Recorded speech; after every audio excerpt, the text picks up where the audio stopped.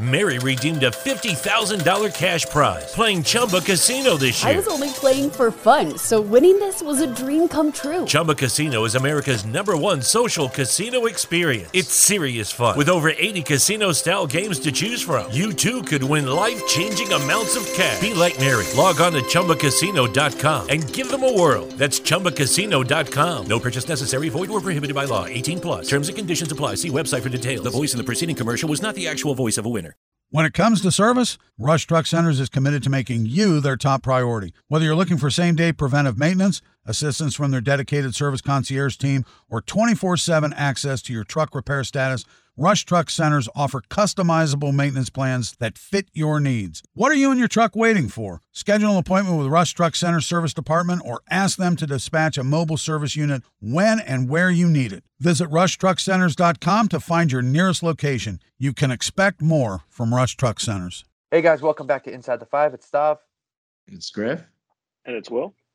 And today we're going to be talking about the NBA playoffs, a little recap of the games that have happened, MLB talk, focusing on the Red Sox, of course, and we're going to talk about some NFL news that happened.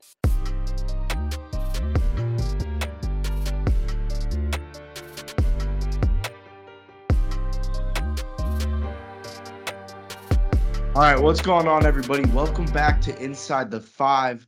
Game 2 of the Boston Celtics versus the Milwaukee Bucks series has officially ended, and we are now tied in this series 1-1. The Celtics beat the Bucks 109-86. Jaylen Brown, a very impressive first half. Didn't do as well in the second half. Stav, was this a perfect game from the Celtics, or are we going to be able to continue this throughout the series? I'm nervous that it's an anomaly. You know, they shot 65% from three in the first half, which I don't want to say we'll see that again.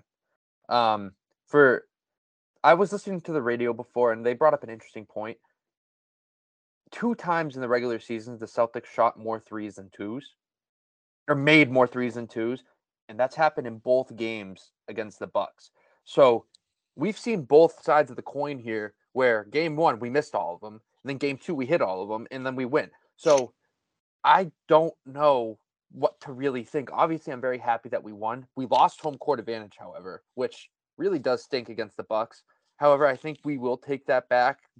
I think we're going to split again in Milwaukee, but they got to figure out a way to get easy baskets, man. I mean, I feel like they're just passing up open shots in the paint with the fear of getting blocked. I mean, Will, I don't know if you agree with that, but I feel like every single time they're under the hoop, they're just kicking it out for three. No, I totally agree. And I agree with what you said about, one, we shot really, really well last night. And I don't expect us to shoot like that probably again this series that well. We're going to shoot consistently good, I think, for the rest of the series. I think we found our rhythm. I think we kind of we were riding high. We swept the Nets, coming in, we had high expectations and we kind of got humbled for a second.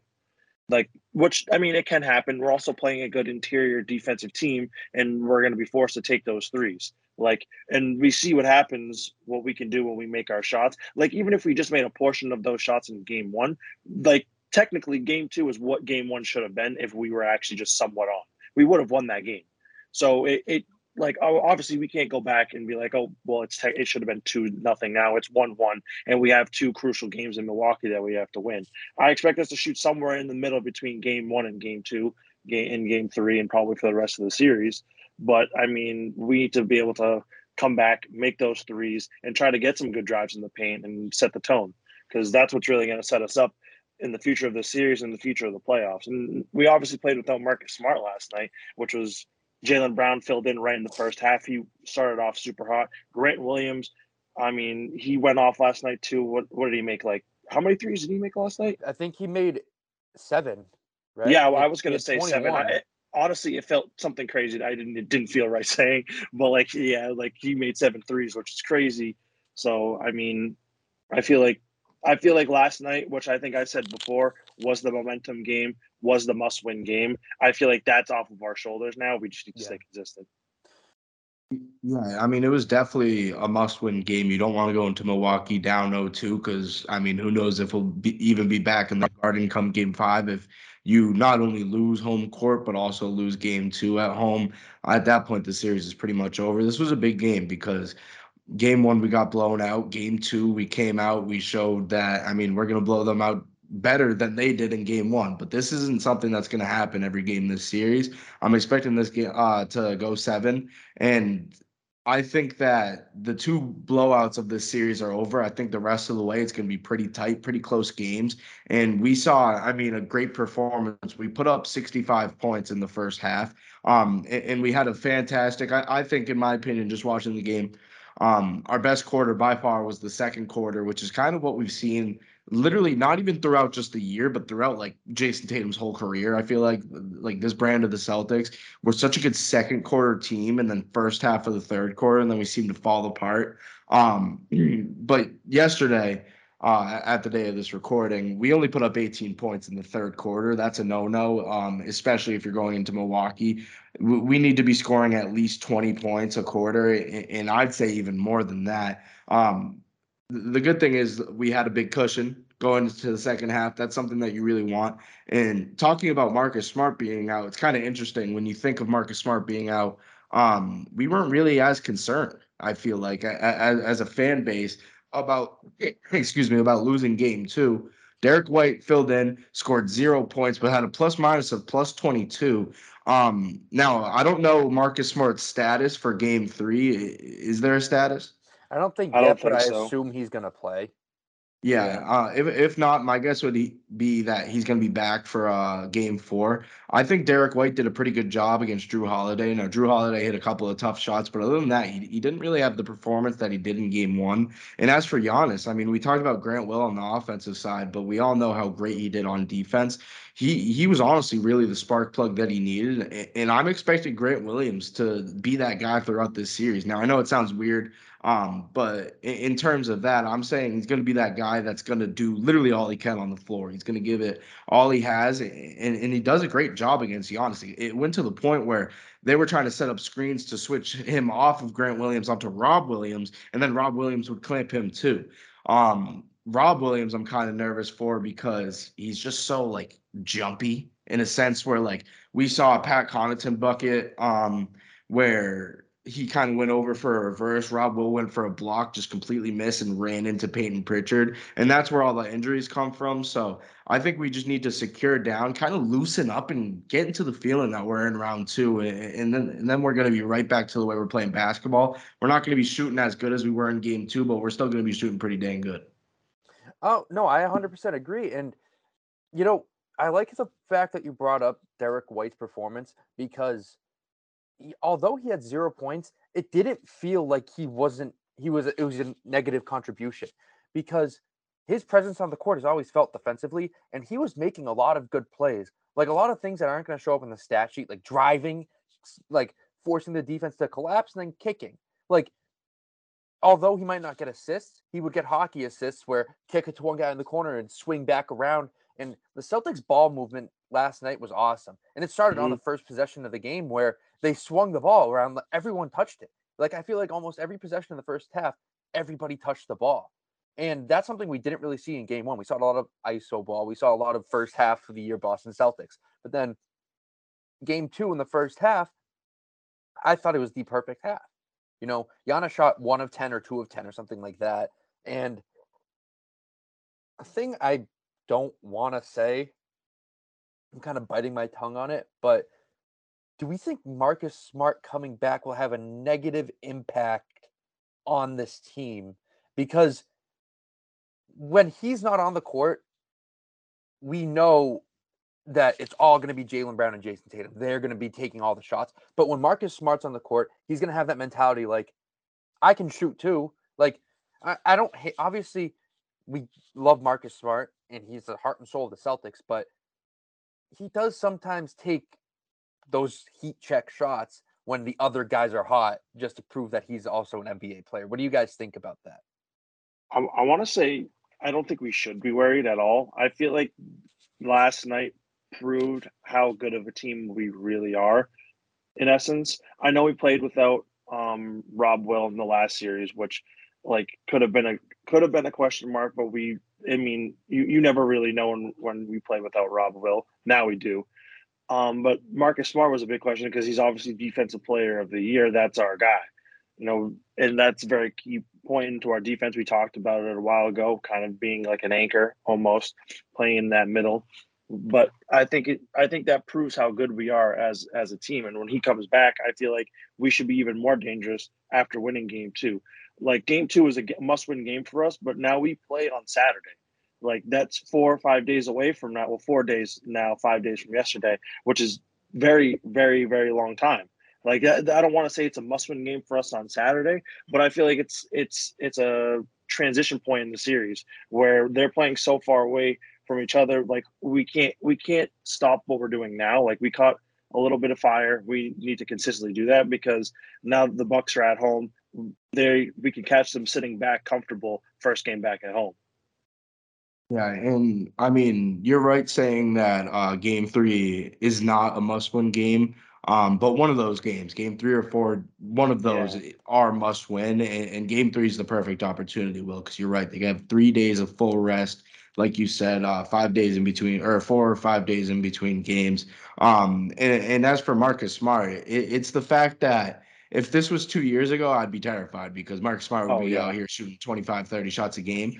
Marcus Smart shoots around like 15 to 20 now, and sometimes they're a little iffy. But when it comes down to what he actually provides for us, you kind of have to add and subtract the positives and the negatives. The positives is he's the Defensive Player of the Year, and the fact that their second best player right now is Drew Holiday, and that's going to be his assignment.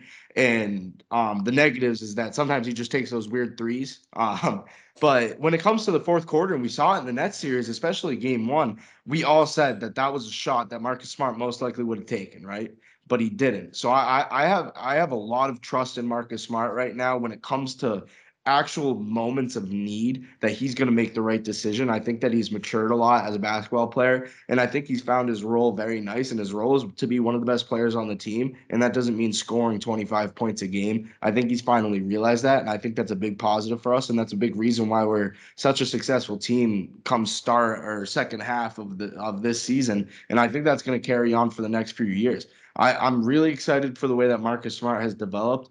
He's kind of been a work in progress, in my opinion, when it comes to the offensive side of the ball. He hits his threes, right? Like he doesn't, I mean, he's not Steph Curry. He's not an excellent shooter, but he can take those threes and he's good for 1, 2, 3 makes a game. And when it comes to what he brings on the defensive side of the ball, I really don't think he's going to screw us over. I think Derek White is kind of literally the perfect bench guy for him. For when Marcus Smart is out, he fills right in. And then when Marcus Smart is back, it's like nothing really even happened. And I think the chemistry of this team is going to show as well. Yeah, and I mean, I think the Celtics and the Bucks series, originally we all said 5-6, whatever. We were riding on our highest of highs. I think this has the perfect formula to be a great 7-game series. Like, I think they're just going to go back and forth each game, kind of, and then it's just like these are 2 great teams, and I think that the winner of this series will go to the finals. And agreed. Another series I think is just like awesome, and then the other 2 are not really good at all. But the Grizzlies and the Warriors, each game has been awesome. I mean, the Celtics and the Bucks, they both kind of been blowouts, but they've been pretty good games, entertaining. But the Grizzlies and the Warriors are neck and neck down to the wire each game so far. I mean, in Memphis, the series is tied up 1-1. Ja Morant had a signature game, scoring 47 points last night, and he scored their last 15 down the stretch. What do we think about the Grizzlies and the Warriors? Because a lot of people kind of wrote the Grizzlies off, but Ja's kind of showing like, hey, we're here and we're gonna compete regardless of who our opponent is. Yeah, so when it comes to the Grizzlies, they're a team that likes to go on runs, whether that be when Ja's on the court or off the court. When he's on the court, he's the one that does the run, right? And we saw that, like you said, he scored the last 15 points. And then remember in the Timberwolves series, he scored the last 13 points in a big closeout game as well. But the thing that scares me about this series for Memphis is the fact that they played almost a perfect game. And they're lucky that they hurt Gary Payton Jr. And I know that sounds messed up, but I'm not very happy with the way that Gary Payton Jr. went out. Gary Payton Jr. was ready to clamp John Morant this whole series, and I think they knew it. And I honestly think it was kind of intentional the way the way that I watched it, at least. And that's just what happens. Some people, I mean, do that, and it's not the greatest thing. Coach Kerr also commented on it. He said whether it's intentional or not, in the heat of playoff game, like that's just complete. And I think, I mean, he's just started going off once Gary Payton Jr. wasn't on him, because that he is, I mean, one of the best young defenders in the league. But Memphis played nearly a perfect game, right? And that's the only reason, in my opinion, they won. I think that throw the numbers out of there, throw the standings out of there. Golden State's a better team than them. Golden State is hotter than them, and Golden State has better not only chemistry but experience as well. So I think that if John wants to go out there and drop 50 in Chase, is it Chase Center now, or is it still the Oracle? What's it It's called Chase. now in San It's the Fran? Chase Center. Yeah, Chase Center. if he wants to go drop 50 in Chase, I still think they'd lose. I don't see them winning a game in San Fran, and I think Golden State's going to win this one in 6. I really think that Golden State just has everything that they need, and Memphis doesn't really match up as well that you actually think they do, because Jaw's not going to be able to do this night in and night out. Agreed. And it's this series. I don't know if everyone's kind of been watching, but this is a very physical series. It is. Like Draymond Green got punched in the eye yesterday, and he's a very emotional guy, or punched, poked, whatever. Everyone was getting their eyes poked. First off, second of all, he's obviously like a very emotional player. He's walking off the court, flipping everybody off, and I feel like that's not covered at all compared to when Kyrie did it. Yeah. But they're just beating each other up. And if I'm Phoenix or Dallas, I'm like just licking my chops. Like these guys are going to be dead by the time that we face them in the next round. Right. I feel Yeah. like if Memphis finds their way out of this, they're screwed. But I think Golden State set up that they want to play physical, and they're just going to keep playing physical. Like I said, they have a lot of experience. They know what it's like to play 4 physical series in an offseason. They've done it multiple times. Like when you think of the greatest series in the past 10 years, I think almost all of them, in my opinion, have the Warriors in them, and it's due to the fact that it's physical. And my favorite Warrior series are the ones that are physical, because you just see Steph Curry just like kind of slithering around, this physicality and his finesse in that game. That's where he takes over. He's going to take over in Golden State, and it's going to be one of the most impressive performances. I'm going to call it out right now. It's going to be such a physical game, and it's kind of like when there's a battle in the trenches in a football game, and then there's just this one running back that just doesn't get touched. Like it's gonna be exactly like that. Like everybody, it's a dogfight, but one person is just gonna carry everything over the hill. And I think Steph Curry is gonna do exactly that. I don't think there's anybody on this Grizzlies team that can actually match up toe to toe against Steph. And I know John Morant's there, but he's young, and he kind of reminds me of a young John Wall. Maybe a little bit better, but of course, John Wall dealt with injuries. And I just think that Steph literally is just going to take over, and I love him in these physical series because it's just art when you watch him like that, the way that he escapes that pressure.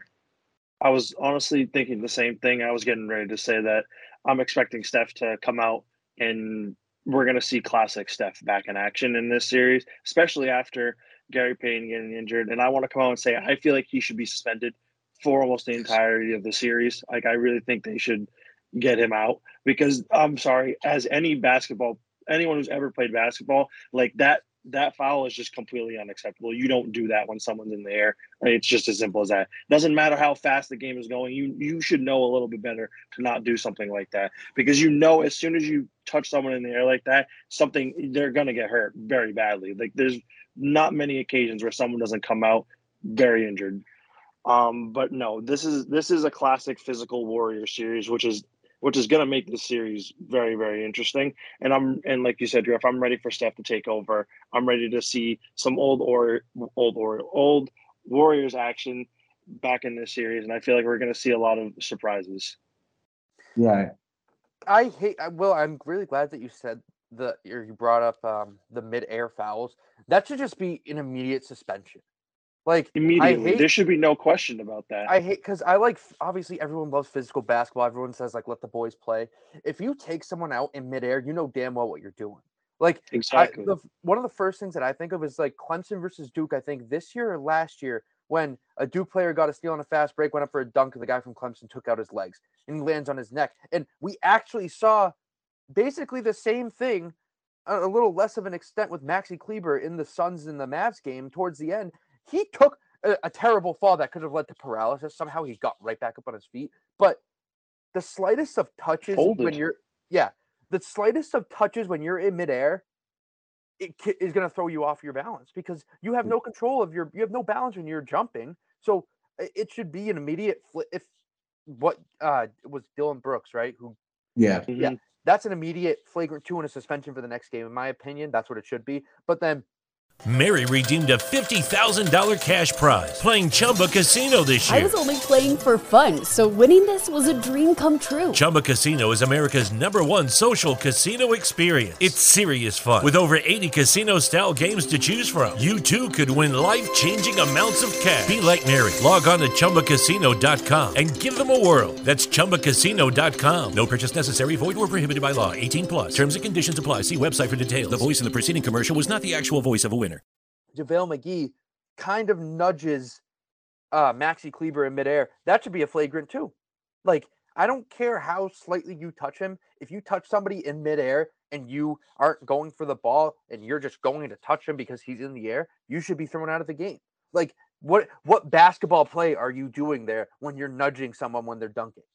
I wanted to say, you never see a midair foul that's most likely unintentional. It's so rare. Like the only time where you see a midair foul that's intentional is both players going straight up. Like there's like if you're chasing someone down and you take them out, or if they blow by and you take them out midair, you're not making a basketball play. You're making up for your loss. Like you're not doing anything there to really help your team. You're just like, okay, well, screw it. He burnt me. Let me go out here and try to save the day here. But you're not going to save the day. That's a flagrant 2 every single day. Like you can't do that. And that's a perfect explanation of exactly what happened between Dylan Brooks and Gary Payton Jr. Gary Payton Jr. Beat him to the hole, and he was going up for a dunk. And it's especially when it's a dunk because, like, you have so much momentum going towards the basket. You jump a little higher. And if you get touched, like you said, Stav, at all, your balance gets thrown off. And when your balance gets thrown off in midair, there's literally like – I feel like it slows down. It's happened to me once before. I literally remember in a basketball game, I went up for a layup and I was in the air. I don't jump as high as Gary Payton Jr., obviously. But like I went up in midair and I got like straight up shoved and the kid got kicked out of the game. And when I was in the middle of the air, like everything just slowed down. I was like, I don't know what's gonna happen. Like I didn't make the shot, by the way, because I was terrified. And then I fell. Luckily, I fell on my bottom, which I am a bigger guy, a lot of meat there. So I was completely fine. I got away safe with that. But like it's one of the most terrifying things like in life, like because everything slows down, you have no control over anything, and it's like what's gonna happen? And I'm kind of upset like with Dylan Brooks because you got beat. Like if you get beat, you just got to make up for it on the next one. You can't retaliate instantly in a physical, in a illegal way, because not only are you like screwing over your team, because that's a flagrant, that's another shot, and the Warriors get the ball back. It could have been a 5-point play, right? Maybe a 6-point play if they shoot a 3. So it's not only that, but now you might get suspended, which I think he should be suspended for the series. I think he should get a hefty fine. And I mean, come on, there's another guy who's playing in the NBA as well, Gary Payton Jr., who kind of made for a name for himself this year. Like this is another guy that's in kind of not really exactly the same position, but he's an NBA player just like you. Now, I know like people like to say like I miss when the NBA was physical, but when it gets to the point where it's so intentional and you're putting another man's health at risk and almost life at risk when you're in the air, it's extremely upsetting to watch. And I really think that series precautions should be taken against Dylan Brooks. Now, I love Dylan Brooks as a basketball player, but after that, it's very hard to like someone once they do that. And if you do it on national television, you're really not trying to help out your team. You're trying to help out yourself. Like you're trying to make it up to yourself because you got beat. Like it's as simple as that. That had nothing to do with trying to stop the play. That had everything to do with trying to be more of a man than Gary Payton Jr. is. It's just a stupid act. Yeah, it sucks because like that's just unacceptable. It's like if I want to compare it, it's like kind of throwing purposely at your opponent's head in baseball. It's like trying to take out the knees of a quarterback after they've thrown the ball. It's just like a dirty play. There's no reason for it at all. And on a brighter note, let's just talk about the absolute dumpster fire of a series between the Heat and the Sixers because all right, the Heat are probably going to sweep them if Joel Embiid can't come back because DeAndre Jordan is just awful, and Doc Rivers loves to play him. It doesn't make sense, right? Like, it's because Doc was the coach of the Clippers when DeAndre Jordan was quote unquote good, which, in my opinion, I don't think he was ever actually that good. When you have Chris Paul on your team and you're a center, like you're going to be good, obviously. Like, JaVale McGee is awesome for the Suns when he comes in because Chris Paul is out there. Like, DeAndre Jordan, I loved the Lob City Clippers. He's not good, right? He's 7'1". He's a bit athletic, but like you saw it in game one, and game two is tonight, the night of the recording, which is Wednesday. And I'm not expecting much from him either this game. I think this is going to be a sweep. I think Bam Adebayo is going to go to work on him, and I think even if Joel comes back, he's not going to be 100%. I got this as a sweep no matter what, and Miami's kind of getting an easy road to the conference championship, and I think it's going to end right there. I think even though like they aren't going to be as fatigued as Boston or Milwaukee after this series, Boston and Milwaukee are just a beast that the Heat have not seen yet because they've had such an easy road. And this series, I watched game one, the first half, and honestly, I turned it off. Like I honestly hated this series, and I still hate this series, and I'm going to continue to hate this series. And I don't like when they do a whiteout in Miami because everybody wears like the button downs and they look like they're like going to like a yacht party after. I'm not a big fan of this series, Will. I'm not either. And honestly, at the end of the day, you have to take a look.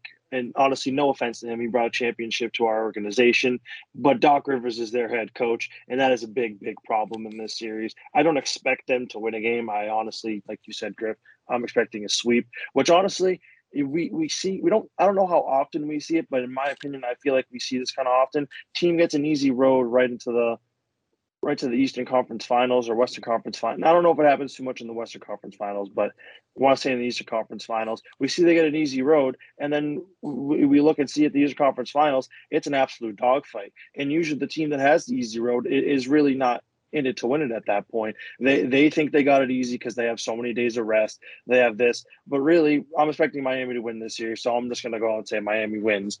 And whoever they play out of the Celtics or the Bucks, they're in for something that they have not yet ready to see. Like they're getting themselves into something they're not going to be able to win at all. So it's 100%, and the path to the finals, hypothetically, so far for the Heat, the Hawks, who, in my opinion, are a terrible basketball team. Like we've said this all throughout the first round as well, that they just can't. They're like a glorified AAU team. They don't play defense. They just huck terrible shots. They actually beat the Heat in one of the games, which, if I was a Heat fan, I'm embarrassed that happened because the Heat are a much better team. And then the 76ers without Joel Embiid and with James Harden, who just hates playing basketball, Tyrese Maxey, who hates James Harden, and Doc Rivers, who loves DeAndre Jordan, who DeAndre Jordan sucks at basketball. So there's nothing going well. And then Tobias Harris exists too, but you'll never hear his name. He doesn't, though. Yeah, he exists, but never hear his name in the playoffs. Never hear his name in the playoffs. And then if your sixth man is George Niang, like, I don't know. It's just the Sixers. I love how the Sixers fans like thought they were going to go to the finals with absolutely no depth whatsoever, because they got rid of Seth Curry, who was probably their second best player during like the Embiid like dominant run in the first half of the year, and they got rid of who else did they get rid of? Andre Drummond, who was a great backup center, like was a starter for the Nets, And I That's don't someone know. you want on your Yeah, team, in like my opinion. Like, especially in the playoffs, like you have to think I about your agree. team as a whole. Like, he's an excellent rebounder. Like, yeah, And like he did he's pretty good literally against the the tour. season that round one. I yeah. know. And then like there's been so many highlights of him playing well for the Nets and like actually doing well. So like I don't know why you would even, I don't know. Honestly, it's so questionable out in Philly right now. I don't really get what's going on there. That series is an absolute mess. There's no way James Harden returns next year. Like, Which is wild to think about though, like on a completely different like topic. It's First just team like in 3 years. exactly. Like he's been on so many different teams and like I don't even know where like he doesn't honestly fit anywhere. Like He doesn't. back when we were looking at different things and I remember saying like, oh, that like before he went to the Nets, I was like, damn, maybe he'd be good like for the Celtics if we needed a piece, you know what I mean? Like just fitting him into the lineup because at that point we were a little bit desperate, I'm not gonna lie. Like Yeah. we need to think about different moves and different opportunities. And like at that point, I was like, I don't even see him fitting on this team. I don't really see him fitting anywhere. I mean, it's really questionable where he's going to wherever go. wherever James Harden ends up going, I mean, Philly could offer him a max contract in which he really doesn't deserve. But if I'm James Harden, I would take that right away. If someone offers me a long-term max deal, like give me that money because he's probably not going to get that anywhere else unless it's a desperate market team. Like I don't know what his philosophy is necessarily if he's chasing a bag or chasing a ring because I don't know if he's chasing a ring because he leaves Brooklyn. Left Brooklyn. I mean, that trade, I think I said this when it first happened. That's going to be the first lose-lose trade in the NBA where both teams lose because both, Yeah. I mean, like, look I at have the one. Nets. Like, Ben Simmons didn't play. They got worse because they couldn't score other than Kyrie and KD. And then the Sixers, Harden just hates basketball, and you lose your backup center who Joel Embiid said he loved to play with. Joel Embiid was on the JJ Redick podcast, I think a few weeks ago, and they were talking about Andre Drummond, how like because Embiid and Drummond had beef like right when Embiid started emerging onto the scene, and then Embiid's like Andre Drummond being on my team allows me to like take a 10-minute break and be confident. All right, this guy's going to get the rebounds. This guy can get his points in the paint. Like I trust that we're not going to go down by 15 points when I get out because Andre Drummond's there to kind of step in and play a little short spurt while I recover. Now they don't have that, and now Joel Embiid's like, what the hell? So it's trouble in paradise in Philly, and if they somehow, if Joel Embiid can fix his face and reconstruct his brain so he doesn't have a concussion, and he comes back and scores 60 points a game, and they beat the Heat, then that's the only way that Embiid is his future. Can't shoot with his hand. Yeah, he can't even shoot with his hand. So he has to rewire his thumb, fix his brain, and fix his face. So if I'm Embiid, I think his contract expires in 2 years. I don't want to come back to Philly. Philly's done absolutely nothing for me, nothing I can to guarantee me. you he should demand a trade if they get swept in the series. And then Harden's gone, and Tyrese Maxey is the only good player on that team right now. So trouble in paradise for the Sixers. And then I don't know. I really don't have anything else to say. I mean, the Heat, yeah, they're a pretty good team, I guess. Like they just. I mean, like you know what you're going to be getting from the Miami Heat at all times. Like they are a team that like just runs you to death, and Tyler Hero gets some big buckets. But just 6 my man of the year, wrapping up, actually. just that just got released yesterday. Just wrapping up my finishing comments on the 76ers. We've talked about this many times with many different people, and a name that I remember very well.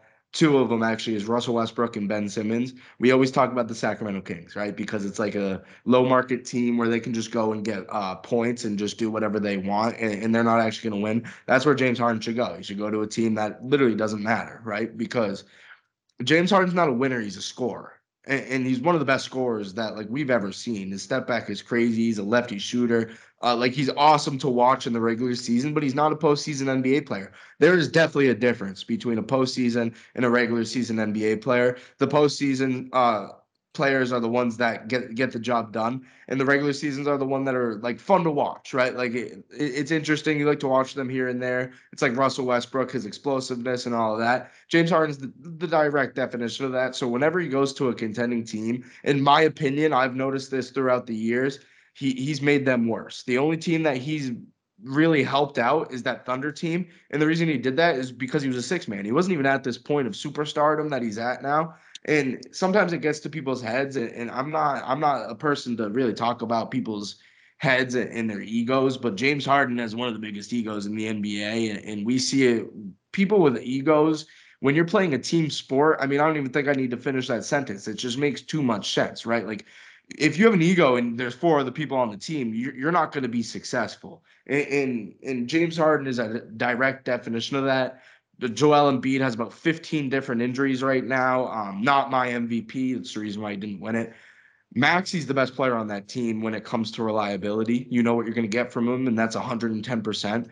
Tyrese Maxey's a guy that I could see starting on any team, and I hate Philadelphia. And I actually laughed when you said it's trouble in paradise stuff. Philadelphia is anything but a paradise. And I think that Tyrese Maxey is the one Philadelphia 76er in the past 10 years that I have actually enjoyed watching, and I actually enjoy as a person. He's just a guy that, like, he's a winner, right? And he just wants to win, and that's what he wants to win. Exactly. And not to say that Joel Embiid doesn't, because Joel Embiid, as much as we hate him and as much as he shoots his free throws, he does want to win, right? But when you join someone alongside James Harden, you see Tyrese Maxey, who about keeping it inside. He doesn't like him. He doesn't like James Harden. And you know what? I bet Joel Embiid right now doesn't like him that much either. And he said it last series. He wants James Harden to be more aggressive. James Harden doesn't want to be more aggressive because he wants to play for 5-10 more years so he can get his bag and he can score more points. He's not a winner.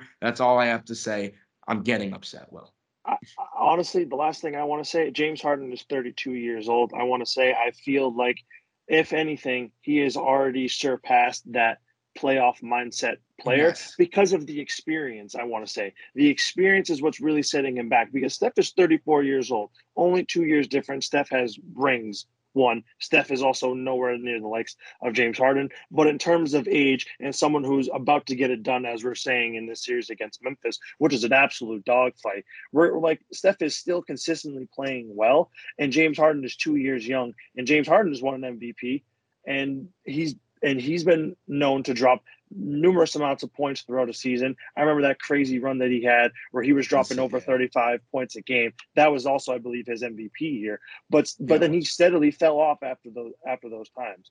I don't really want to give too much benefit of the doubt here, but if anything, he's either doing this so he can just get moved again, or he genuinely fell off and is having a problem with his game, or because of his age, the way his play style is, it's really not translating into today's NBA anymore. That whole ISO ball we've seen doesn't really, really work. We see Trae Young kind of doing the same thing, and we saw where they are. They're back at home, just like the 76ers will be by the end of this week. Very true. And it's kind of piggybacking off of what everyone's been saying. Where does James Harden even fit right now? Like, nowhere. I'm trying to think of random teams that would be like, James Harden is our missing piece, because what does he like? This is kind of like going off of what we were saying before about like weighing out the pros and cons of guys who are hurt, like Marcus Smart. The pros outweigh the cons. But when you bring in a guy like James Harden, there are so many cons, but yet there are a lot of pros too, where if he's going to play that level that we saw 4 years ago, which was the last time that he actually helped his team, like when they went to the conference finals and lost to the Warriors after they missed 55 threes in Game 7, that was their last chance. That was the last chance. James Arguably Harden one of the had. worst games I think 100%. I've ever watched. Yeah, that game was awful. And it's just like, what is there a team that could use? I mean, the only team that I think of is the New York Knicks, who would sign James Harden to a max deal, but like, that's not going to help them. It's only going to put people in the stands. Honestly, I feel like he would be better off in a low market city where he can thrive. Because remember, when he rose, like he was in Houston. He was in Oklahoma, and like he was in Houston. Awesome. I feel like he could genuinely help a team that's one young, looking for a vet who can score. And if he just recognizes that role, I feel like he will actually be very successful again, and we'll actually be talking good things about James Harden once again.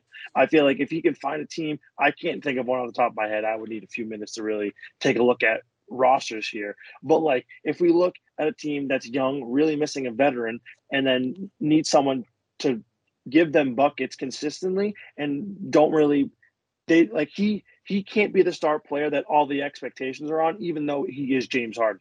He needs to lay off of that stardom for like a year before he can really transition into his role.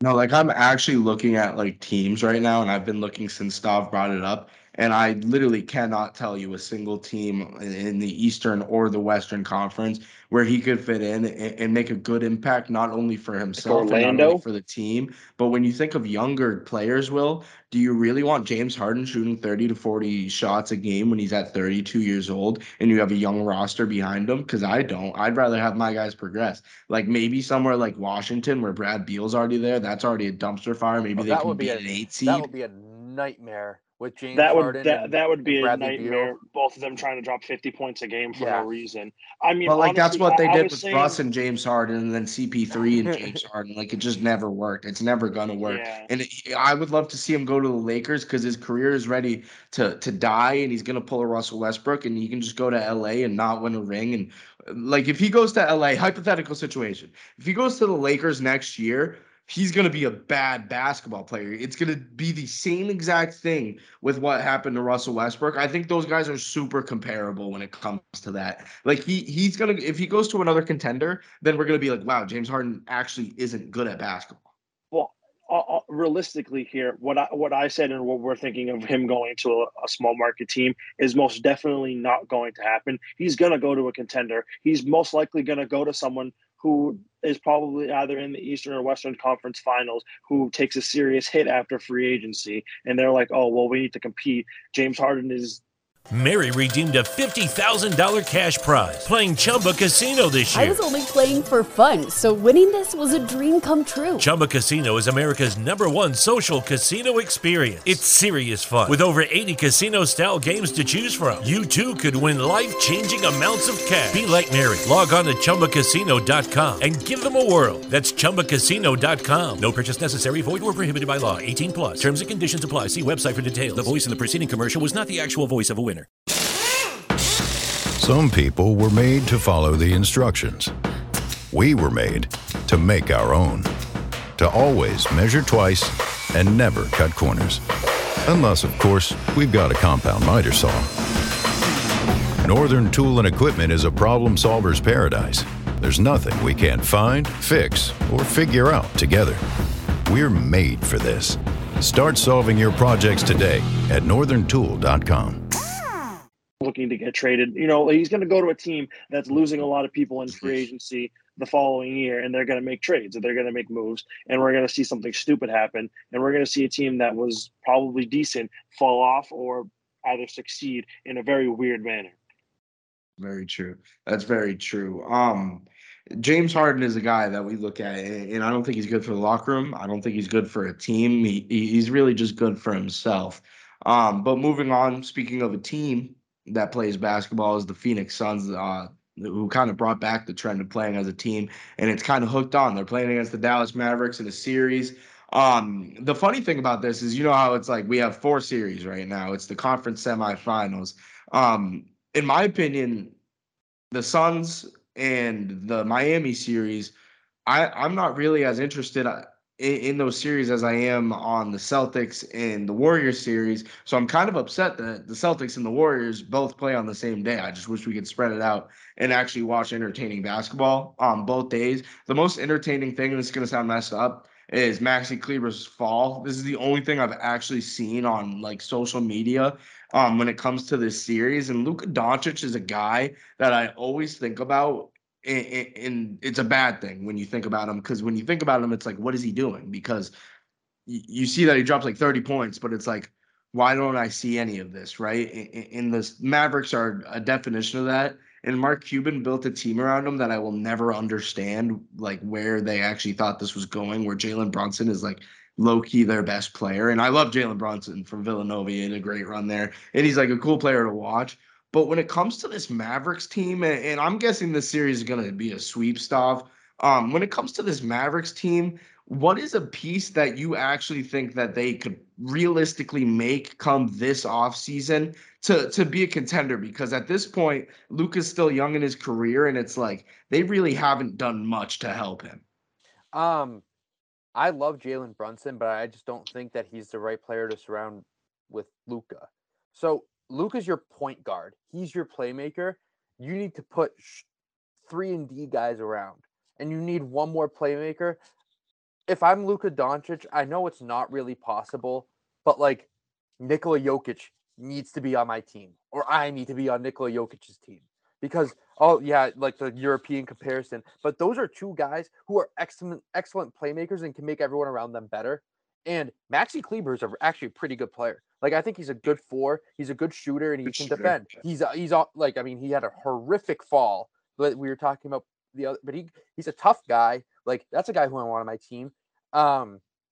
Dinwiddie's all right, but this team is very guard heavy when they need more bigs because DeAndre Ayton's kind of getting whatever he wants. So like the Kristaps trade is making less and less sense as the season progresses, but Kristaps isn't really that guy anymore. So it's like, what are they going to do? I don't know, but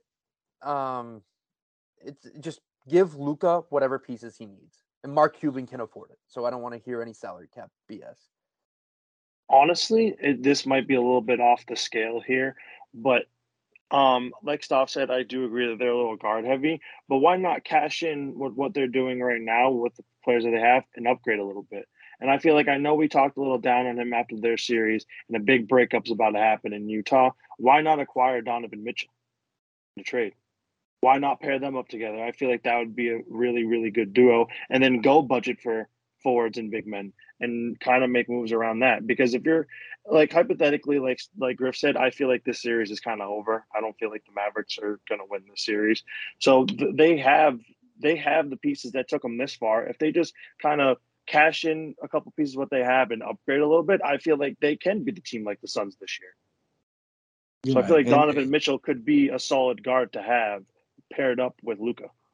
Yeah, and that's a good name to throw out there because you're right. Well, there's going to be changes made in the Utah Jazz organization, whether that be Donovan Mitchell, whether that be Rudy Gobert. And I think of Rudy Gobert, I don't think I'd want him in Dallas. And I like the idea of Donovan Mitchell because what I was thinking is you need to pair Luka up with athletes because, yes, he's like athletic, you could say Luka, but he's one of the most like unathletic, people say, superstars in this league. Like when you see guys like John Morant, and Donovan Mitchell jumping out of the gym, that's not at all what Luka does. And if you just paired him up, imagine with like 4 just extreme athletes around him, that would give him so much freedom to kind of calm down on what he's not good at and kind of take a less focus off of making up for what he's not good at because everyone else around him is good. I think they need a good defensive guard. I don't think they really have that. And you can say Spencer Dinwiddie, but I just don't think he's as good as he was when he was on that Nets team that was young with D'Lo. He was so good on defense. I don't see that now. I really don't. And I think when it comes to those bigs, I like every big on that team. I just don't like them actually on that team. Like they don't have like a solid 7-footer, and the Celtics don't either. But we have Rob Will, who might as well be 7 foot, and His Al athleticism Horford makes up for that. Yes, and they don't really have anybody. Like when I think of their starting center, I think it's Dwight Powell. Dwight Powell's not going to do anything against DeAndre Ayton. Literally nothing. And I noticed that I went to a game this year and it was Mavs Celtics, and our centers were literally just outbodying them. If you outbody a Celtics center who's 6'9", what are you going to do against someone like DeAndre Ayton who's up for a max contract? And Rob Will wasn't even playing that game. I'm literally talking about Al Horford, who just outbodied him. And Al Horford wants it more, but like at the end of the day, Al Horford's 6'9". Like he's not that big. They need some height and they need some athleticism to surround him, and they need some shooting. And that's honestly not like big asks, in my opinion. Everybody can shoot. A lot of people are athletic, and you can find a 7-footer out there somewhere. And I don't think Rudy Gobert's the guy because that would just slow down that game a lot. And I don't like the thoughts of a pick and roll between Luka Doncic and Rudy Gobert. Man, I think Rudy Gobert should go somewhere where James Harden is, just so we can just like watch them burn together and just like completely waste away their careers. If Rudy Gobert is not a championship center, he's like, this isn't Yeah, I think he'd be great in like the mid 70s, not even the 80s or the 90s. Rudy Gobert is one of my least favorite players in the league, also. So like when it comes to that Jazz breakup too, like Donovan Mitchell is the piece that the Mavs would really capitalize on. And there's a couple other guys if they really want to blow up that Jazz organization, just ship them over to Dallas. And I like the thought, Stav, when you brought up Jokic, not Jokic coming to the Mavs. I would love to see Luka on that Nuggets team with Jamal Murray fully healthy and the bench that they have and Will Barton. I think that he would actually fit in very well over there. And I think that the coaching that they have over there is a lot better. Who's the Mavs coach right now? Is it Jason Kidd? Yeah, Yeah. I mean, I think who's the Nuggets coach is Mike Malone, right? Yes.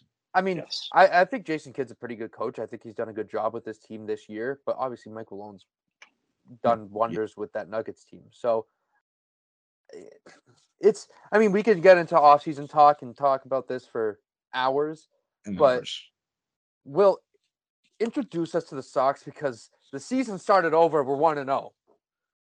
So season started last night. Want to start us off that way. I feel like we reverse spoke this game into existence on the last episode. We completely just demolished our favorite team. We went in for a long time and we were just so upset. We were fed up, which rightfully so. I feel like rightfully so. And that's why I'm continuing what the Angels had here. I'm hoping like negative energy will bring positive energy, which doesn't make any sense. But like It's on the YouTube so you can see what wearing an Angels hat. yeah, like I want the Sox to win, don't get me wrong here, but I feel like, light a fire under their ass for once because they're not playing with any emotion. And we started off the Suns with a team that's playing like a team. We played like a team last night. We genuinely played like a team last night. Now tonight, actually, no, we'll talk a little bit about last night. We won 4-0. We won 4-0. Sourmore ended the game. He struck out Ohtani, which is actually, me and Griff were talking about this. He won me a little bit back after striking out Ohtani. That was. Can you say what I said to you? Because I don't want to say it. If you remember, Griff still is not back on Hirokazu at all. He's not ready. He was my favorite player. He's not. He was. I'm not saying he's fully back, but he earned about a quarter of it, maybe close to half back. Nothing. That was an important strikeout. We needed that. That was a good momentum. We saw all the fans excited that we actually saw something good. Like we had a great game last night. JD hit a home run. Rafi hit a no-doubter, which was actually a home run in every ballpark in the MLB ever. So we're looking great. How about Michael Wacha? I mean, Michael Wacha is I feel like every single time this guy pitches, we say the same thing. This is the guy who is projected to be our fifth starter and to be in the bullpen when Chris Sale comes back. This guy's our second best pitcher right now. Yeah. And he's been playing lights out, giving the Red Sox quality starts. Maybe not like the stat quality start, but like he's been giving them very good starts every single time. And what is this, his fourth start? And yeah, he's been nothing but pleasure to watch. I mean, last night we saw what we addressed on Tuesday's episode of there's no power in the lineup, in which we hit 2 home runs. Finally, Trevor Story got an RBI, and Franchy Cordero went 2 for 3. Big. And Bobby Dalbec came in the 9th to play defense, which was like That's probably I don't know what we're doing. I don't know what we're doing there. I think we're just getting them out there, just like we're not giving up on you fully yet. Because if you see your competition go 2 for 3, I'd be nervous. I'm low-key hoping this lights a spark under Bobby Dalbec's axe. But it probably won't. It's so frustrating, and I wanted to talk about our starting lineup tonight because I feel like it's a little bit interesting. I don't know too many changes from where it was last night, but Trevor Story's lead off. Then we got Rafi, Xander, JD, Kike, Verdugo, Vasquez, Bobby Dalbec, Arroyo, and Garrett Whitlock is our starting pitcher tonight against the Angels. So I think I've said it on every single episode. I love Trevor Story leading off. I would like to see Xander be our 2-hole. That's something I haven't said on this yet. I don't know. I'd rather have Rafi have an opportunity to have 2 men on base than 3. But the whole analytical play that we talked about on the last episode, if you haven't checked that out, go listen to that. The whole analytical play says put Rafi at second. So cool. JD Martinez is a guy that I absolutely ripped last episode. Glad he hit a home run. for a good reason. And that's why he hit a home run. And he's a guy that's going to go on like these runs where he starts hitting. And I hope he's here to stay. I hope he stays healthy throughout this. Kike, still mad at Verdugo. Verdugo, I'm expecting a big week from him. Like, I'm expecting the end of this series onto the next series where I believe we play the White Sox. I don't have it in front of me.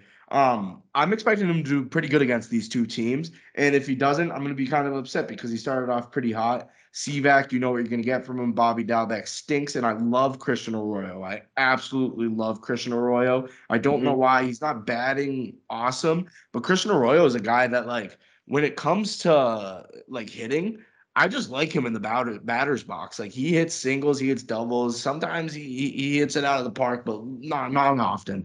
But he's a guy that I like to see on base. I just feel like when I'm watching Christian Arroyo, he's giving it all he has, and that's really all you can ask about. Last night, though, Tuesday night, JBJ went 2 for 3 as well. Like, he had a pretty good game. And that's something you need to see from the bottom of our lineup. We know it wasn't good. We knew at the beginning of the season that our bottom of the lineup wasn't going to be great, and we knew that they needed to step up. But to start the season, guys, no one has been great. This has been, I want to say that Angels game was probably our best game of the season so far. I don't know if you guys are going to agree with me or not, but all around, putting up 4 runs and shutting out the Angels, who are hot right now. They were 15-9 going into that game, shutting them out and going up against Syndergaard, who's a $20 million pitcher a year. I'm very happy with that performance, and I'm going to be right in front of my laptop screen watching the game tonight as well. And I hope that Whitlock can secure a W. And I want to see Whitlock as our starting rotation, and I want to see him really go deep into games like 5, 6, 7 innings, because he was a starter when he was coming up in the Yankees farm system, moved him to the bullpen so he could get called up to the league. Now's his time, and I want to see him capitalize on that opportunity. The other thing I wanted to note too is our next series against the White Sox, which is a team very much like us right now, where they're expected to be better than what they're playing like right now, and I feel like we match pretty evenly with them, and I'm expecting we win this series. What do you guys think? Yeah, it's the White Sox are one of those teams that I feel like are always going to be scary just because they have like pop in their lineup, and it's always going to be like, you know what I like. They have solid pitching, they have a good closer, all this. It's just one of those teams where it's like, you're scared to face them, and I feel like they always do well against the Red Sox. But this would be a huge series win if the Red Sox would pull it off, and hopefully they can ride some momentum through. I think tomorrow's an Ohtani start. Not Wednesday night, but Thursday night's an Ohtani start. Yeah, Thursday night. Actually, we only played the Angels. Oh no, we do play the Angels. Never mind. I thought we only had a 2 game. I thought we only had a 2 game against the Angels. That's my fault. So if they can kind of rough up Ohtani a little bit, that could really bring some momentum to this team. This team needs something to be happy about, and I mean, they definitely listen to the show. At least that's a positive. I mean, the Red Sox are listeners to our show. They listened to what we said. They said, all right, we need to hit home runs because the guys from Inside the Five said so, and they did. And they said, all right, we got to start Franchi, so let's do it. And they listened to us. So Red Sox, if you're listening, call up Tristan Cassis. I mean, they are listening. So just speaking of prospects. Wait, Will, can I actually get a second? Yes. If they're listening, like Stav just said that they were, and I believe Stav and I trust him. I'm a sophomore, a sport management major, and we said to start Franchi, went 2 for 3. So if you guys are hiring, let me know. I will drop out of school if that means that I get a job instantly with the Red Sox. So just I'm keeping my email open. You guys know where to find me. Thank you, Will, for letting me have that time. Yeah, no, of course, definitely hire my man Griff over here. 2, speaking of prospects, the MLB came out with their top 100 prospects, and our boy Marcelo Mayer landed 14 out of the top 100. Oh wow, I didn't see that. I did not see that. Who's number 1? Is it still Adley Rutschman?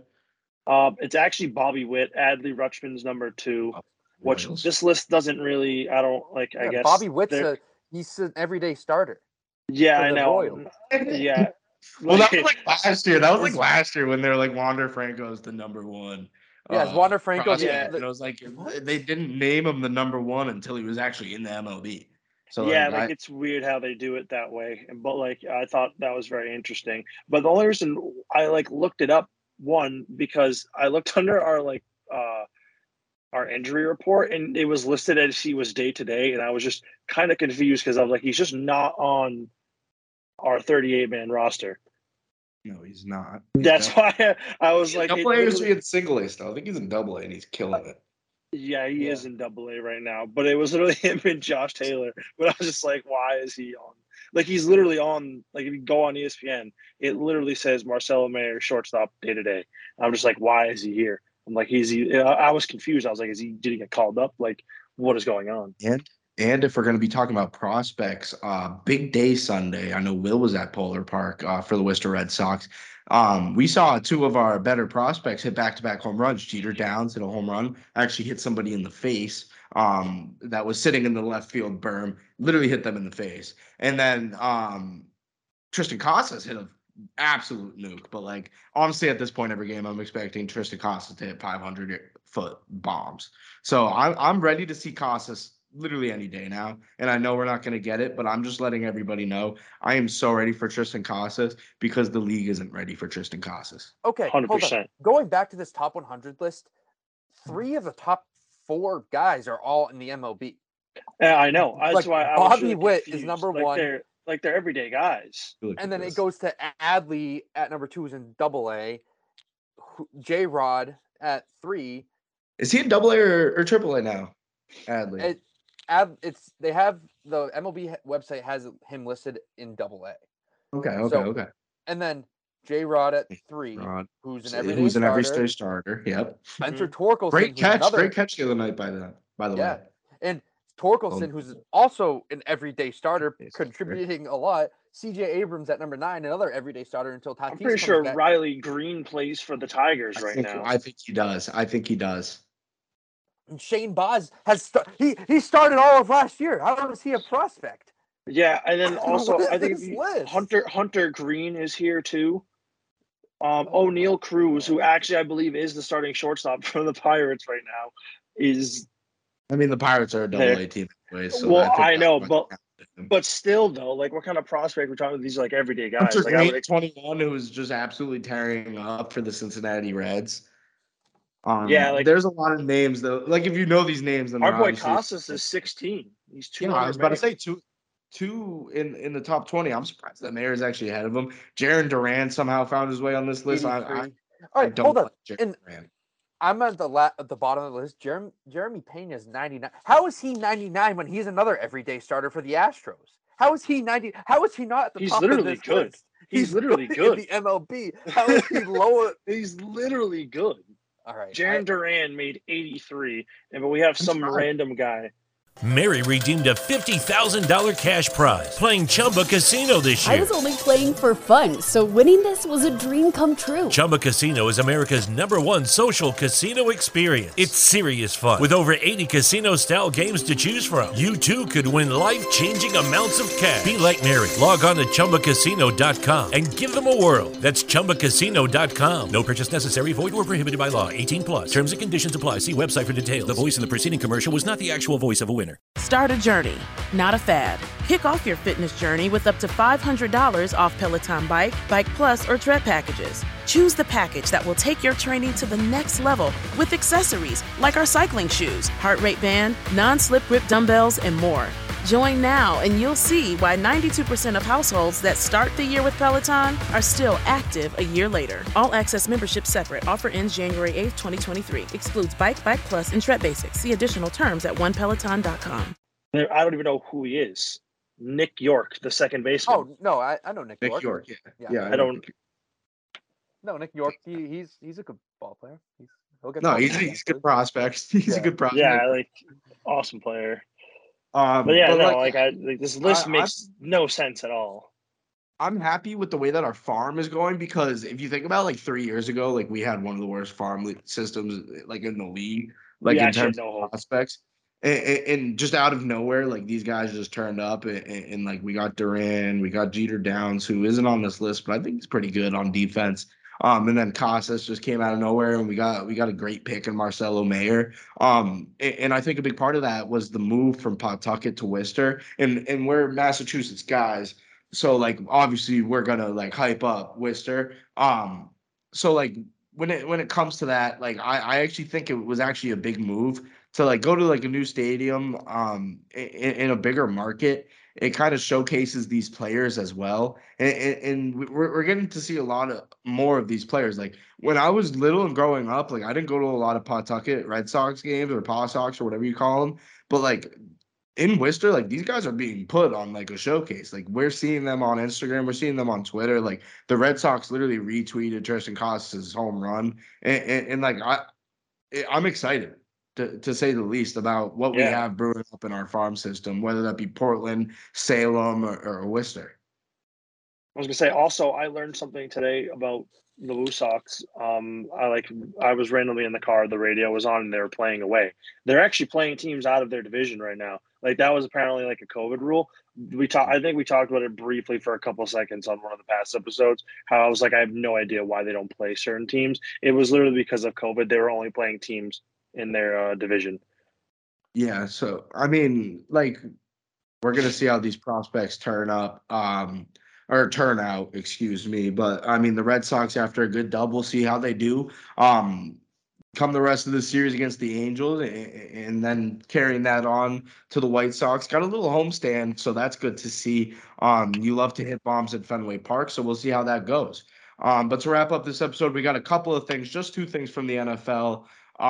The first one is pretty big news, in my opinion, actually huge news, and that's the fact that DeAndre Hopkins has been suspended for 6 games to start this NFL season. The reason he was suspended was he tested positive for 3 illegal performance-enhancing drugs. Very hard English so difficult. We've talked about it before. But DeAndre Hopkins, guys, like this is a big surprise to me. I don't know if anybody else is as surprised at like I am, because DeAndre Hopkins is one of the best wide receivers in the league, Stav. So why is he taking performance-enhancing drugs? I think it's hilarious. After every single time someone gets busted for PEDs, they're like, I'm going to get to the bottom of this. You are the bottom of this. What are you, like, I know your PR team probably, like, 6 PEDs, like, if it's 1 or something like that, and someone told you to take something that you didn't know was something like that, but 6, it's like, dude. Wait, did he take... I feel like it could go both ways. I feel like he either took something that had multiple different things. I might have completely just mixed up. I don't think did he get caught? Yeah, he got 3. I got 3. I feel like he either took more something. Yes. He either took something that had multiple things in it, and he's like being serious. He had no idea, or he generally took 3 different PEDs and just was like, I don't know. I feel like the timeline just makes no sense because he tested like in the blurb or whatever. Was this something that he wrote? I'm assuming he posted this on Twitter. Yes. Yeah. So in November, his test came back, but in December and January he was negative, which I'm pretty sure you can still test positive for them for a little bit. I'm not like educated on. I honestly don't know, but like it doesn't make sense. Drugs. But DeAndre Hopkins, just to say what he put on Twitter. First off, he captioned this, "See you week 7," and then he said he was going to get to the bottom of this. So I don't actually think he's going to get to the bottom of this. He literally just said, "I'll see." Oh, he is the bottom of it. He said, "I'm very mindful of what I put into my body, and I've always taken a holistic approach." The NFL ban list is actually like, there is a lot of things, not only just drugs, but supplements, and they're put under a category of performance-enhancing drugs. So, like, it's not like we're saying that he took steroids. Like, he could have straight up just taken pre-workout, and it had something in it that the NFL doesn't allow, but it's actually not that bad, and that's why. I don't think, like, he was shooting up anything in a sense, and I don't know if that's, like, inappropriate to say, but that's how you take steroids. Not that I don't take steroids. I don't. You don't take steroids? Not even. English is hard. I do not. You can test me. You can do whatever you have to do. I don't. I need to get that out of the way. I have to get to the bottom of this. Will. But like D-Hop, like you're I mean, 2 years ago, everybody knew you were the best receiver in the league, and then like Devontae Adams was awesome last year, Tyreek Hill was awesome last year. So like he's up there, top 30, if not top 30, top 5. I really don't think that he did anything on purpose, and it's been put on before. If you guys remember with Julian Edelman and I think Tom Brady as well with the TB12, there was like this supplement that was banned by the NFL. I think this is the exact same case as D Hop. Like I actually don't think he was taking any like hardcore like steroids or anything. I think it was just supplements, like literally just like a pre-workout or like something that's put into that he took and he didn't know was on the ban list. So I think it was just like yeah, he's gonna have to face the suspension, but it wasn't anything like too serious in a sense. Yeah, that's where I was kind of getting at. I feel like it wasn't like intentionally, like he wasn't just like slapping some HGH to recover from his injury, and he was just like, yeah, let's just speed up this process. Like it's the off season here. Like he was like, like he was expected to start week 1. I'm assuming, right? I don't think there was any question about that with his injury. Yeah, so I feel like there would be no hypothetical reason. Like I don't know. In my eyes, I feel like there would be no reason for him to be like he's already top wide receiver. Like I don't see the benefit. I feel like it definitely had to be like some kind of substance, like exactly. like you said, like a pre-workout or anything like supplement, that, or like a supplement, yeah, not like a drug, but it's exactly. categorized under a performance enhancing drug, which makes it sound a lot worse. But there's a lot of supplements on that list as well. It definitely didn't even like do anything. It maybe just like it probably didn't even do anything that he like it shows up. Like I don't like well it did, but like you know what I'm trying to say. It shows up, but it's not something that actually like is making it's not his like Barry Bonds or making him faster. Hitting like 550 feet home runs. Barry Bonds didn't juice well. All right. I think this is a good segment to get. I know we don't swear on this podcast, but Ryan Tannehill is such a loser. He's an asshole. Like we swear on this podcast because he's an asshole. Yeah. And it's stupid. It's stupid. I have a little after you finish with what I have a little tangent I want to say about Ryan Tannehill. Ryan Tannehill, I don't actually think he's that good of a quarterback. I just think he fits very well with that Titans team because they have Derrick Henry like right behind him. And he had a good season last year, right? But like first off, this was during like a whole like therapy thing like that he was talking about as well, where like he took this playoff loss really difficult and he had to go to like therapy and stuff like that, which happens, right? And then you just go into like literally right after he was talking about his mental health, he was like, yeah, it's not my job to help mentor Malik Willis. Like, why not? If you are a big like fan of your team in general, like if you want your team to succeed, you have to look at what's going to happen in the future. And Ryan Tannehill, who's 33 years old and isn't like anything special in my opinion, he doesn't have that much longer in the league. Like he's not going to play till he's 40. He's not Tom Brady. My guess is he's got 2 or 3 more years. Like, and he's playing at the top of his whole career. Like he's playing as good as he's ever played, but I'm expecting him to not be here until he's 40. And Malik Willis is a guy that is so special. If you think about it, has a lot of raw talent and could really use a guy to really boost him and really help him walk him through this whole journey as a young career. And Ryan Tannehill, before he said this, you would be like, wow, this is the perfect opportunity, right? Like Ryan Tannehill is going to go out, he's going to help this kid. And he's kind of taking an Aaron Rodgers approach where Jordan Love's career is completely off the table, in my opinion, because when you are a player that has raw talent, and Malik Willis is the definition of one of those guys, he's not established. He's a guy that has a lot of upside, but he's going to start a little bit lower than, say, a Kenny Pickett, who's kind of like league ready. You need the guy ahead of you to really help you out. And I think Tom Brady did a great job of that with Jimmy Garoppolo. And we saw it week in and week out. They would run out of the tunnel together. You knew they had a good bond. And Tom Brady wasn't scared for his job. I think a big part of this was Ryan Tannehill is scared for his job, but he shouldn't be this year. Because like I said, he's going up against a guy with raw talent.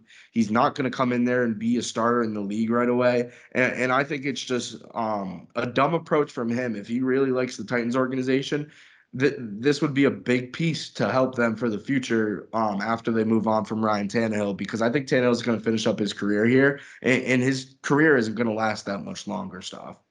Well, I 100% agree with everything that you said. And on top of that, two things I want to say about Ryan Tannehill. One, if you're going to take this narrow-minded approach not to mentor your backup, a rookie backup, are you not confident that you can win the job? Like, I'm Ryan Tannehill. I'm a proven veteran starter in the NFL. Like, I've started on 2 teams. I've led the team to the or not necessarily led, but I've been the quarterback on this playoff team for the past 2 years. What in his mind is like, I'm not going to mentor this kid? Like, if I'm personally Ryan Tannehill, it's like, I trust my abilities to the point where I'm going to help my teammates succeed. I don't care what position that teammate plays. Like, there's no reason for Tannehill to not embrace Malik Willis, because what does Ryan Tannehill, who does he think he is necessarily? Like, if you're scared that your backup's going to take your starting job, you shouldn't be the starter, first off. And then second of all, I wanted to talk about a little bit about Kurt Warner, what his thoughts were about this. I don't know if you guys saw this, but he was like, to any young quarterback that their starting quarterback says that they won't mentor you, I will mentor you. Please reach out to me. Like, I feel like that's a majority of ex-NFL quarterbacks that have had successful careers. They want to help the young guys, and that's why they were successful, because the quarterbacks, like most quarterbacks, don't go in and start right away. But a lot of them that have that transition year, like, you think Alex Smith took that approach with Patrick Mahomes? Like, I'm not going to teach it. This kid doesn't, like, I'm better, like, blah, blah, blah, blah. It's like, you are the quarterback. You are the captain of the team, basically. You are the head of the team. You do everything to make the team better, whether that be getting to know all your teammates, leading them, doing whatever. And if you're just going to pick one guy and just be like, yeah, I don't want to talk about him because he's my backup, what does that make you? Like, I don't know. I think that's a very narrow-minded, selfish approach. I was going to say, stop. Ryan Tannehill is very selfish.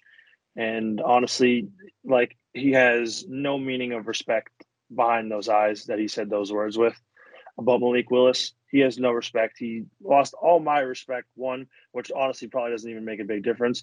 But, like, in general, lost all my respect. And in fairness, I feel like he lost about everyone's respect.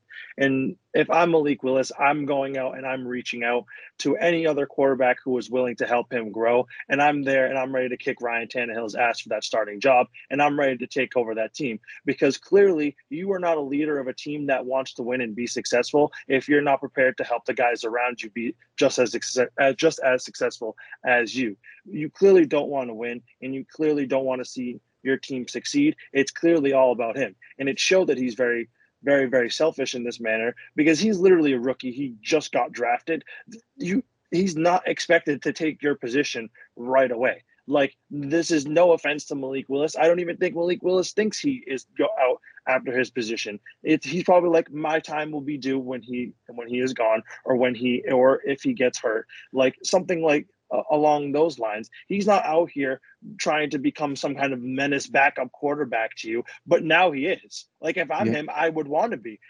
Like, honestly, unless he took this as a different approach to make him a different kind of person and make him like an absolute animal on the field, I don't really see that really being the reasoning why he said this. He very selfish act, and very disrespectful. And I like the fact, Stav, I'm glad you brought up what Kurt Warner said. I think that Malik Willis should take advantage of that. I think Kurt Warner, when you think of him, he's a guy that literally is the definition of not a day one starter. Like, he literally didn't make the league, come out of college, and he was bagging groceries. Like, he knows exactly what it takes to start from the bottom and make your way to the top. He was an MVP, a Super Bowl champion, and I don't know if either of the two of you watched the movie that came out about him over Christmas break. It kind of just went into depth about where he came from and how he made it to the NFL. Like, that is the perfect example of a guy that would literally be the most perfect perfect person to be behind of in terms of being a backup quarterback. Malik Willis should definitely take advantage of that opportunity because Kurt Warner, like I said, he was bagging groceries out of college. He wasn't one of those guys that came in. And Tannehill is a guy that came in and was a day one starter for the Miami Dolphins after he was at A&M. And I think that a lot of these guys that are in the NFL and that were in the NFL are going to reach out to Malik Willis. I really believe that. And that's just going to make him that much better. And if anything, Malik Willis, if he has the right mindset, he is pretty much guaranteed to be a good NFL player at this point because he's going to have so many people in his corner helping him out. Like I can't even imagine the amount of people that have already reached out to him. And Ryan Tannehill, you're right, Will. He was never a hateable guy because he never really talked. The first time he ever really went public with anything, it was over this BS, and it was just completely disrespectful. And it's the fact that he's scared for his job, and he shouldn't be right now. I think that Malik Willis's time will literally be whenever Ryan Tannehill is done. But now at this point, this is something that Malik Willis is going to snap on. And Malik Willis, in that quarterback room, it's going to get really messy in that quarterback room. And my guess is that Malik Willis is going to come out of that on top. Not this year necessarily, but I have so much confidence now in Malik Willis to become a good quarterback just based off this. When you have to deal with some BS like this, like think about it. You just got drafted. Mentality. You got drafted a week ago. That's literally the biggest moment of your entire life. Like imagine being drafted. That's the biggest moment of your entire life. And you're like, wow, I'm going to go to a team that is a playoff team that has the best running back in the league and has a very good veteran quarterback. I'm going to learn a lot from this guy, right? I guess not, because he's just a bad person. He's not a nice person. And it's sad to see because it proves that Ryan Tannehill is selfish. He doesn't want Malik Willis to pan out clearly, and he doesn't want the Titans to be successful for years to come because when I draft Malik Willis, I'm looking for him to be a guy that in 3 years is going to be my starting quarterback for the next 10 to 15. And I just really think it was a dumb move. Honestly, my last words, sorry, stop. My last words is what Ryan Tannehill said is actually very sickening. That's really all I can say about that. Yeah. It's genuinely sickening. And you just like, I don't know, like it, not even like you hate to see it, like you literally hate to see it. And you literally hate for someone to go out against someone and just be like, oh, I'm not going to help you. Like you don't deserve it. Like he literally just got drafted like that. Like he's obviously not a kid, but like he is. My final thoughts on this before I kind of hand it off to Griff to close out. Malik Willis already had a chip on his shoulder. Now it should be even more. Like Will said before, if I'm Malik Willis, I'm like, F this guy. I'm coming for your starting job, and I don't need your help either. And if I'm Malik Willis, in a sense, I'm like, I'm going to be better than you at your own job too, so why do I even need your help if you're going to come out and so cocky during training camp, during everything? At this point, it's just straight disrespect. There's no respect between the two, and I think that Malik Willis is a guy that, like, I didn't watch like a lot of games from him at Liberty because they didn't play like great teams, but I watched a couple. They played Coastal Carolina, which is my favorite football team. And he's a guy that likes to have a chip on his shoulder. He left Auburn and there was big speculation upon that because he lost the job to Bo Nix, who's a very good quarterback. And now he's in a position where he's in a fight, right? He's in a full-on fight. In any day of the week when it comes to a quarterback competition, I honestly don't even care who Ryan Tannehill is going up against. I'm not taking Ryan Tannehill. Yeah. Mm-hmm. So I think that's going to wrap up this episode. We hope you guys enjoyed. Last episode, I said we were going to see you guys after 3 Red Sox losses. We are already wrong, and we're recording this literally 2 days after we recorded the last episode. So who even knows what we're in for until next Tuesday. But yeah, once again, we hope you guys enjoyed. We will see you guys on Tuesday. Up the Reds. Go Liverpool. Liverpool, Real Madrid. Maybe we'll talk about it next week. But anyways, we'll see you guys, and peace. Peace.